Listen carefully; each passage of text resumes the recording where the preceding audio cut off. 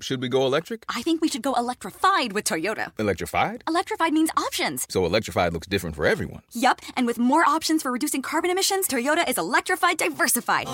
Learn more about our Beyond Zero vision for the future at toyota.com/Beyond Zero. Should we go electric? I think we should go electrified with Toyota. Electrified? Electrified means options. So electrified looks different for everyone. Yup, and with more options for reducing carbon emissions, Toyota is electrified diversified. Learn more about our Beyond Zero vision for the future at toyota.com/Beyond Zero. Would you want to go to space? Yes, because it's really cool and interesting. I want to be a scientist when I grow up.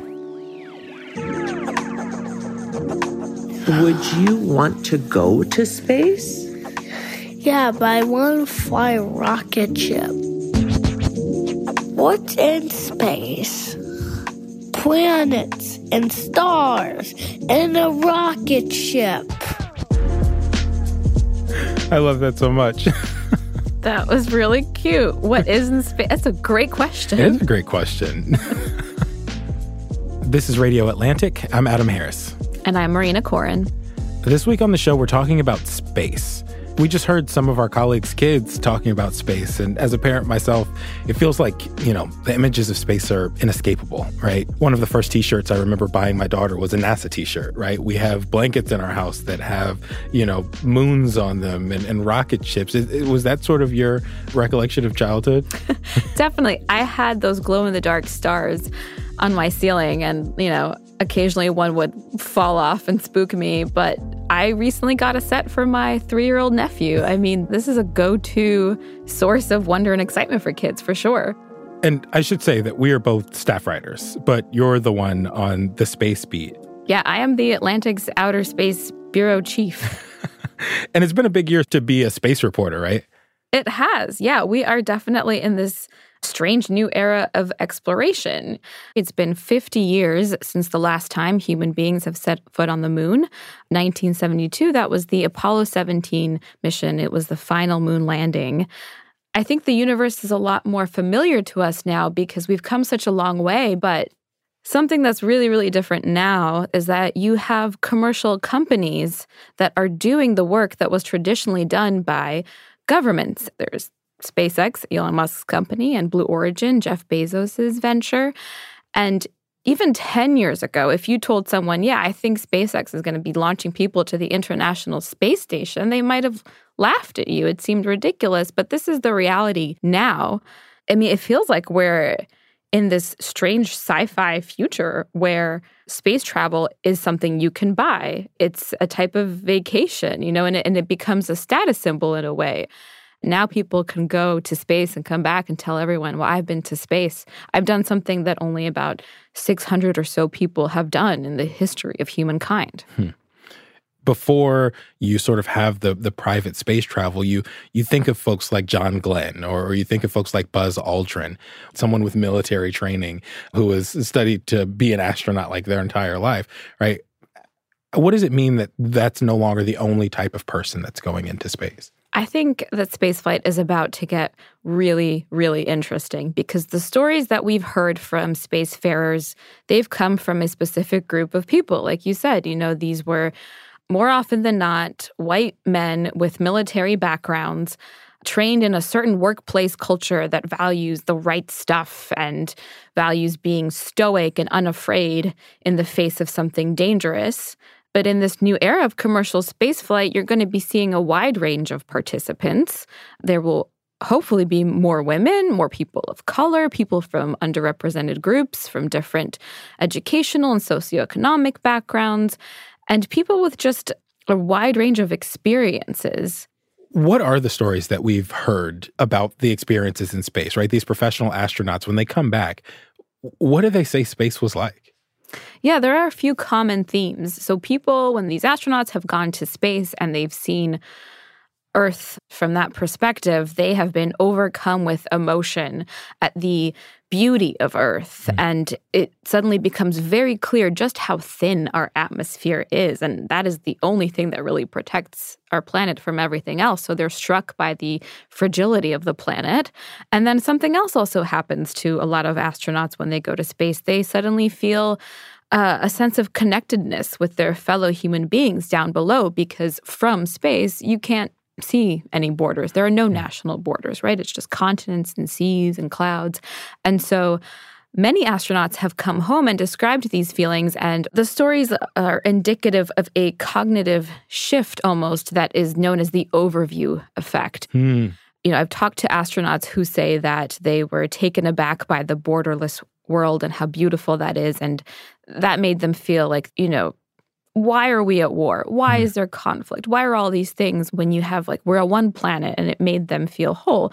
I've also talked to one academic who did an extensive study of astronauts, and she couldn't reveal this astronaut's name to me, but she said that this person, when he went into space, he took one look out the window and was convinced that humanity was going to destroy itself in, some hundred number of years, right? And so that experience could be profound and inspiring to one person, but it could also actually make another feel despair. And what's happening now with space tourism and private spaceflight is that the people going into space now, they've heard these stories of the overview effect.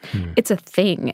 And so they're expecting to feel a certain way when they go to space. They're expecting to have a profound change on their perspective of the world and even maybe on their personalities. And so I wonder if we're kind of overhyping that. And I have talked to a few astronauts, professional NASA astronauts, who agree. They worry that these spaceflight companies and their sales pitches to customers are overselling the effects of the overview effect. It's not a guarantee. It's not a gift from the universe. It's something that a person experiences and feels individually, and your mileage will vary. Yeah. And you said these flights are like a couple of minutes. Is that enough time to change you? That is a great question. So I talked to Frank White, who is the person that coined the term, the overview effect. He came up with it when he was flying on a plane, so not in space, but he had a pretty good view. And he got to thinking future generations of humans who might be living and working in space would have this distant view of Earth all the time. And they would have these insights that regular Earthbound people lack. And he was surprised that people who were flying on Blue Origin and having, a few minutes of weightlessness were coming home and talking as if they had had this profound experience. They were saying it changed them. And he was surprised because he thought that in order to really get the full hit of the overview effect, you had to spend some time in space, weeks to months in orbit around Earth, or even all the way out on the moon. That's kind of the literature that we're working with here. And I think that's what's going to change in this era of commercial spaceflight, because you are going to have people who are not like the Apollo astronauts, and they're going to be coming home with different stories and really widening the overview effect that we've become familiar with as a public. And the future participants won't be restricted by some of the constraints that the professional astronauts were. So if you were a professional astronaut and you went to space and you didn't have a great time, I don't think you could say that once you came back from space and you came home to Earth, because that could potentially affect your future flight assignments. You had to have a certain response on your way home. And so I think we're about to hear some of the most honest stories of spaceflight that we've ever heard before. Yeah, I was actually going to ask, is the overview effect real, right? If we only have this limited pool of stories to pull from, is that theory a sort of real thing? Have all of the folks who have gone up to space sort of shared that view? That's a great question. And I think the way we talk about the overview effect, it becomes like this mystical, magical thing, right? Like astronauts are revered people. Even when I have in the past interviewed astronauts, when they walk into the room in their full flight suits with all their mission patches on the fabric, and you can't help but feel intimidated because you think, wow, this person has seen something that I've never seen. And so we think of the overview effect and the experience that people should have in space as something that the universe gives us, but it's actually a cultural phenomenon, right? It has been shaped by a certain group of people working under a certain set of pressures who wanted to make sure that they could fly again, so they couldn't say anything outrageous. And the overview effect also came out of a certain time and place, right? Many of these stories come from the midst of the space race in the middle of the Cold War. That definitely shapes a person's perspective. So I would say that seeing Earth from space is not a one-size-fits-all reaction. What are some of the interviews that stuck out because they may have differed from this idea of an overview effect? So I spoke with the William Shatner about his space flight, which he was 90 years old when he took that trip. I recorded some of my conversation with Shatner, and he said it was a really transformational experience, but not for the reasons that we're used to hearing. We're going to take a quick break, and we'll be right back.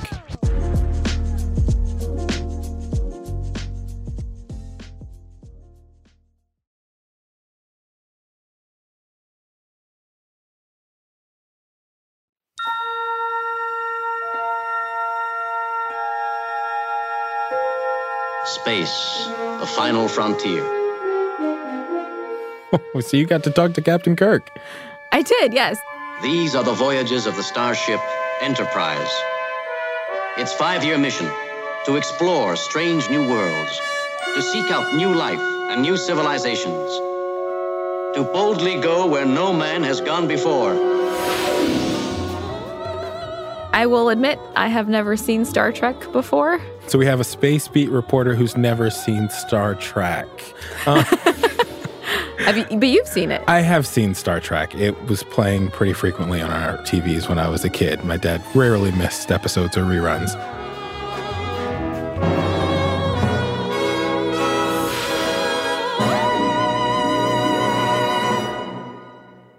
So for people like Marina who don't know who Captain Kirk is, he was the captain of the Starship Enterprise on Star Trek in the 1960s, the original captain. Do you wish that the first Apollo mission hadn't reached the moon, or that we hadn't gone on to Mars and then to the nearest star? And he was this really optimistic figure, this really sort of classical hero.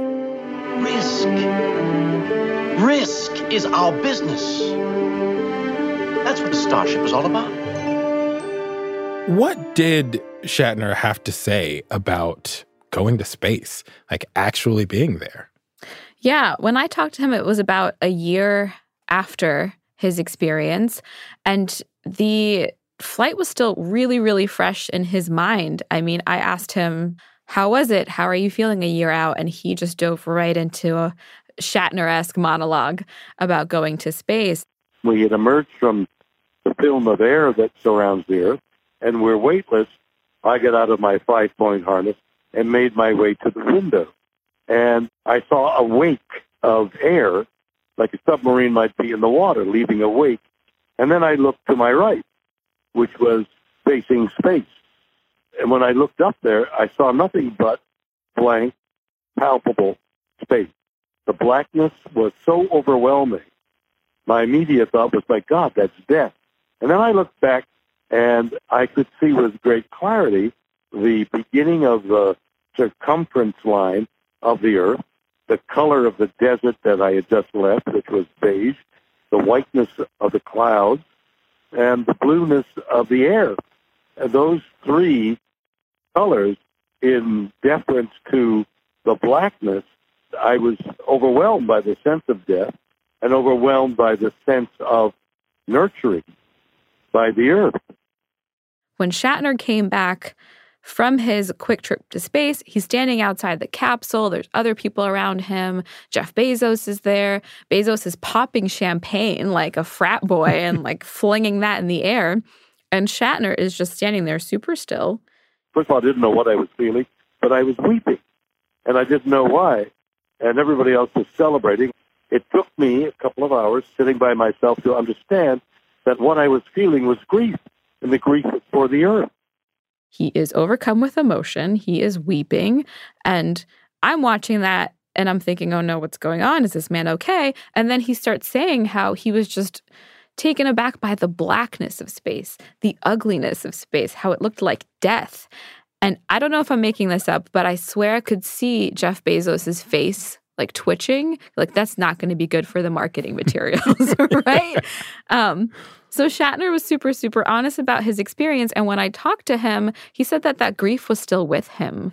You know, Earth was beautiful and gleaming and delicate from that perspective, but it just reminded him of everything that's wrong on the ground, and particularly made him think about how unstoppable climate change feels. And so for him, this was in many ways a negative experience. And Shatner was starting to cry when we were talking about it because the experience is so fresh in his mind. And, nothing about climate change and the prognosis there has really changed in the last year since he went to space. So that grief was still with him. How was his experience different than what he may have imagined that he would feel after going up to space? Yeah, he told me that he expected to see Earth and just be reminded of how beautiful and wonderful this planet is. And I think he expected it to be reaffirming in a positive way.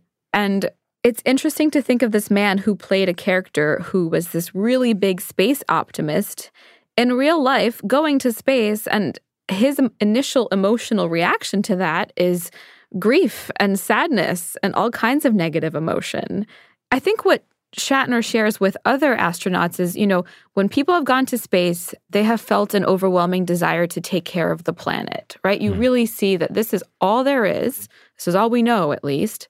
And if this is our one home on this floating ball of rock in the void, then we should take care of it. And so, there's a case to be made that the more people go up into space, that feeling will trickle down and lead to some type of meaningful improvement on Earth. If somebody gives you a ticket on a $20 million flight, you're not going to be able to say, well, that wasn't, exactly what I expected it to be. But Shatner was able to do something different. Why was his experience different than, say, others who have been up to space and came back down and just said, oh, it was great. Thanks, Jeff Bezos, for buying, putting me on this flight. Right. Thanks, Mr. Bezos.